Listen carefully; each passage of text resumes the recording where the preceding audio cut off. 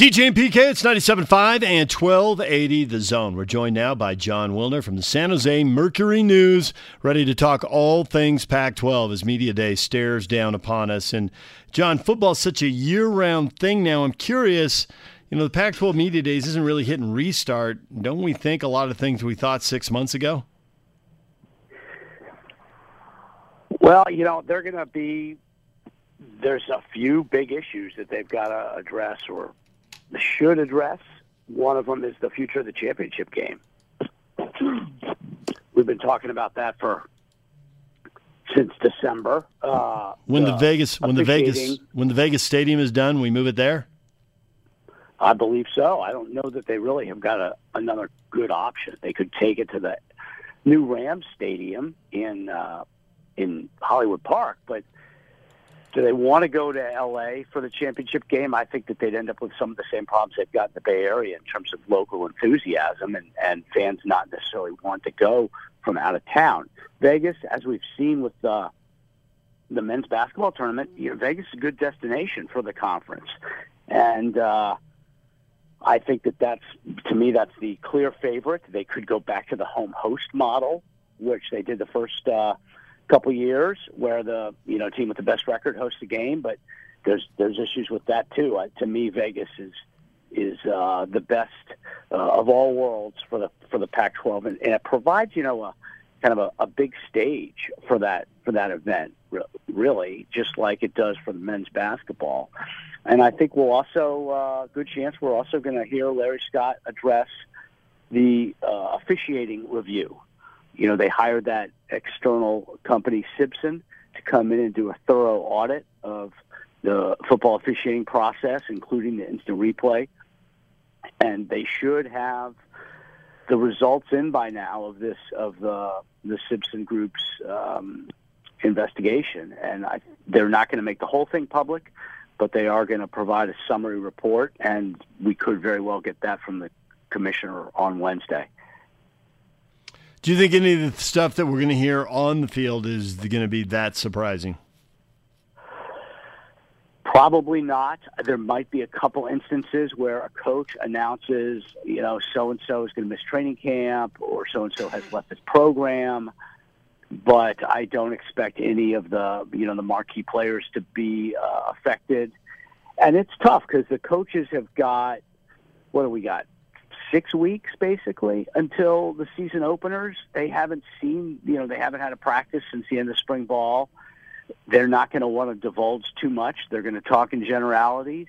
I don't know that there's going to be a whole lot of meat, so to speak. Everybody will be feeling good. It's kind of like recruiting day, right? Everybody's feeling good about their recruiting class.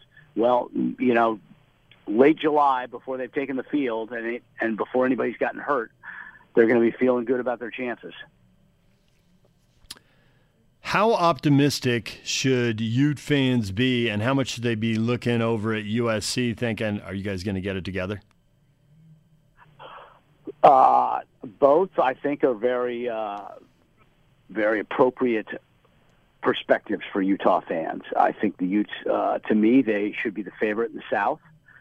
At the same time, if you're looking at a team that could most likely to overtake them if everything is going right, it's USC for sure. But they got the Trojans have got a lot of players back. They're changing offenses, but they still have got issues, the big picture issues, right? Culture and schemes and discipline and mental toughness. Utah's got those things and usually has those things. USC often does not. And that, when you're talking about winning 9 games or, it's basically a 9-game conference season, right? I mean, talent is not going to get you to the title alone. You got to have those other things. And Utah does. USC doesn't, at least didn't. So if the Trojans don't get their act together in those aspects, I think Utah will be the South champ. In the North, it looks like a pretty fine line between Oregon and Washington. On the one hand, you've got Oregon, who's got 4 offensive linemen back. They've got a quarterback that the NFL is staring at and drooling over, and that would normally make them an easy choice. But then in Washington, you got Chris Peterson, who just keeps winning and winning and winning. He did it at Boise State. He's got 2 conference titles now at Washington. Which way do you lean when you compare those two? I'm leaning to the Ducks. I think the Ducks have got the best combination of offensive line and quarterback. Now, they do have a tough schedule, right? Because they've got to go to Stanford and they got to go to Washington. So that is, the schedule rotation is an important component when you're trying to project how things might unfold. I think that Stanford also should probably be considered, for that reason, the schedule. They get Washington and Oregon at home, and Stanford has finished first in 2000 or tied for first 2011, 2013, 2015, and 2017. So those 3, Washington State to me less likely to win the title than the other 3, but wouldn't be surprised. They've shown they've got the high-end talent and also the depth to compete over the course of the season. And, Mike Leach is doing a terrific job. So I think any of those 4, but if I were going to pick one, it would be Oregon.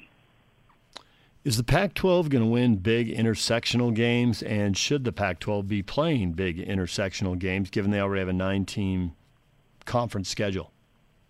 I think for sure it should. You got to play one. The best model for scheduling is what they call the ABC. You play one high-level game. Then you play, for instance, Oregon, Auburn, or Notre Dame, or UCLA, Oklahoma, Arizona State, Michigan State, that kind of opponent. Then you play a B level. So we're talking about Mountain West or Conference USA, even a MAC team, I guess. And then you get your C level, your Sun Belt or your FCS, ABC. That's, to me, the best way to do it. You need to challenge yourself for sure, but you can't overschedule. Well, Utah is underscheduled. Stanford, USC, UCLA have overscheduled.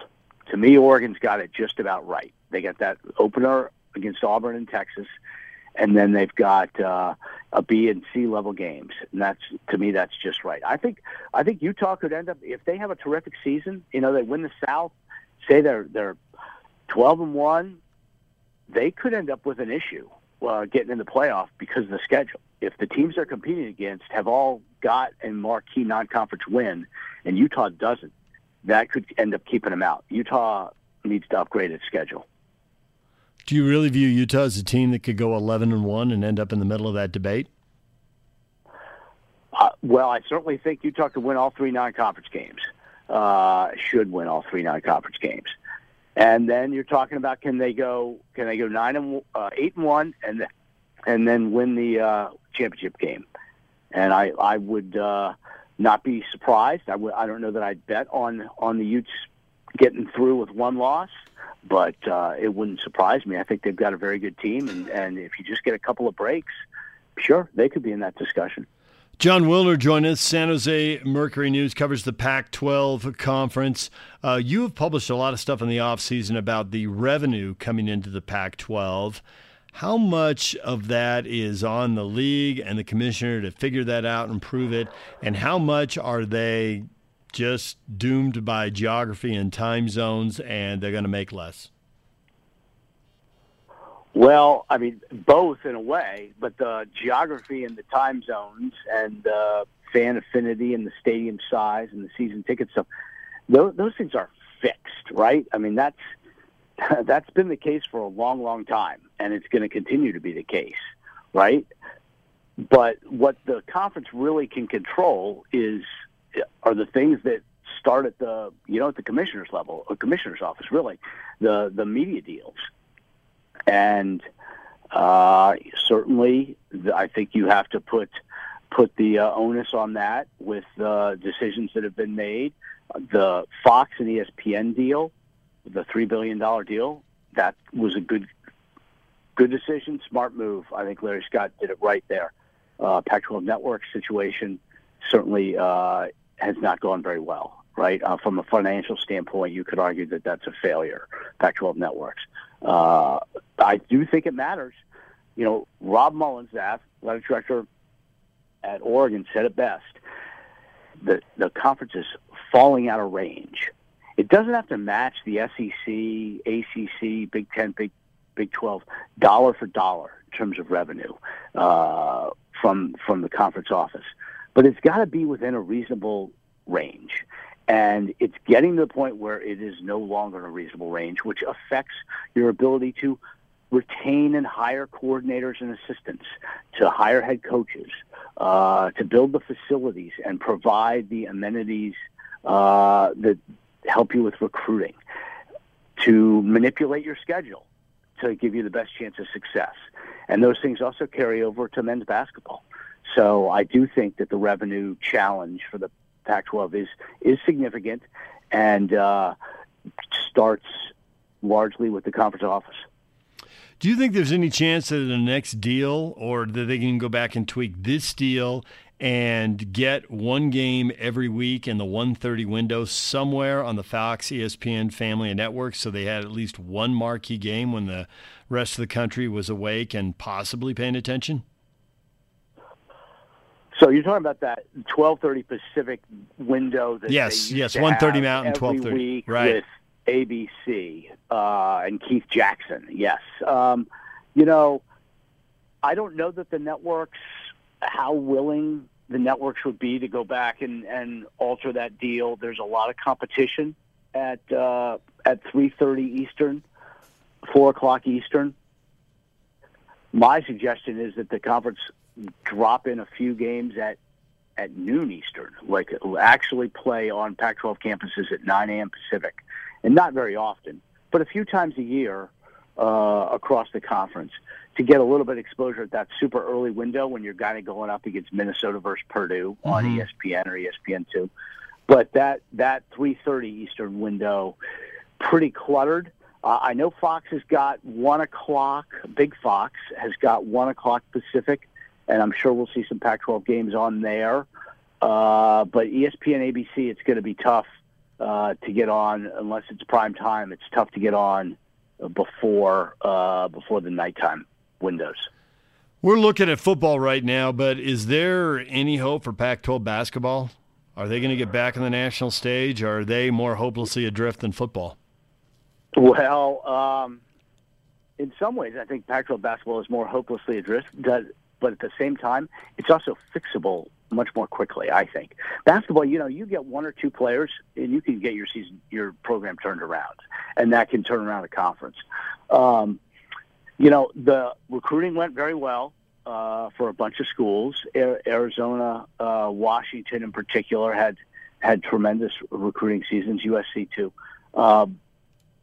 They got to keep the newcomers healthy, the guys who are coming back, and the conference did get hit pretty hard by attrition. There's no doubt about that. Keep guys healthy. There needs to be some player development. The coaching needs to get better. To me, if you're asking what is the biggest problem facing Pac-12 basketball, I think the coaching's not very good. And I also think that there has been a downturn in point guard play. If you go back and look at the conference over, say, 25, 30 years, it has produced as many good point guards as any in college basketball. Top 10 picks, All-Americans, you know, high-level NBA players. The last 2 or 3 years, there have been just a couple, right? And it used to be you could find 3 or 4 every season, and now kind of you're lucky if you can find one, really. And point guard play is so important, especially in March. So point guard play, coaching, you know, keeping the recruits healthy, making sure the returnees develop. It's hard to imagine the conference being any worse, but at the same time, I don't know that you can be real optimistic that it's going to vault back to the top of the Power Six. Are there going to be coaching changes after all the fallout from the FBI stuff and all this, especially at Arizona, but anywhere else?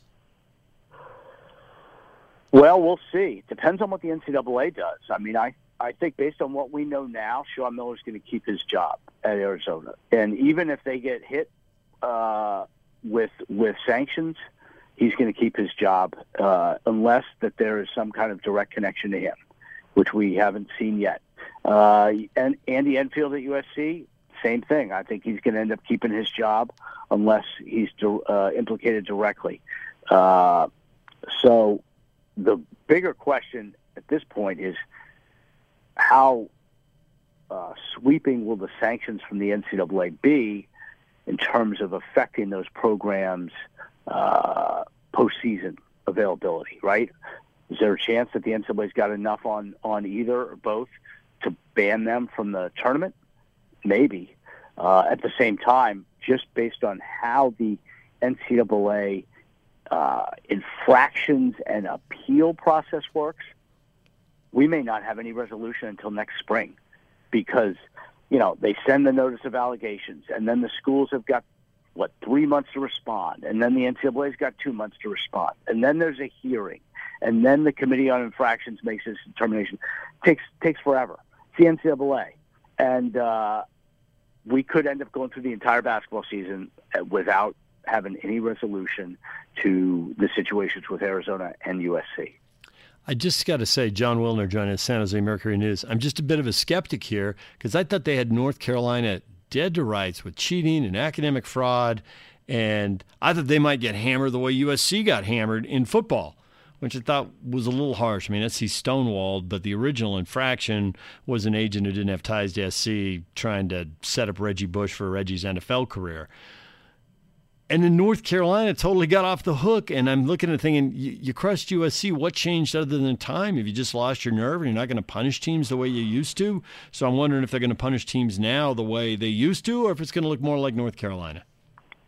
Well, USC was excessive. To me, the most excessive punishment they've ever had. And it got personal. It got personal with Pete Carroll, with Mike Garrett, and with NCAA staff. And that's been documented in court. The thing about North Carolina, though, is that is not NCAA wheelhouse material. That is an academic fraud situation. The current basketball scandal, this is textbook cheating. Paying coaches, paying players. That is wheelhouse stuff for the NCAA and has been for many decades. The other factor to consider is that they are, in Indianapolis, they are so committed to trying to reform the sport. They get Condoleezza Rice and her commission, and they prop them up and with all these suggestions. Mark Emmert, the NCAA president, talks about reform. So they politically, they can't do nothing. They have to do something, and they have to be severe. When they've got the ammunition, they have got to come down hard if they're going to, basically walk the walk, because they know that if they don't walk the walk this time, it is, anarchy from one coast to the other in terms of cheating. So from a political standpoint, Mark Emmert's backed into a corner. He's got to do something. And I think that, and I don't necessarily know it'll be Arizona and or USC, but I would suspect Arizona's going to get hit pretty hard because they've got, their assistant coach committed a federal crime, as did USC's. But they got to do something. They can't just turn their head, and it is wheelhouse material. Jon Wilner writes for the San Jose Mercury News, covers all things Pac-12. Thanks for joining us for a few minutes. We appreciate it. Sure. Thanks for having me.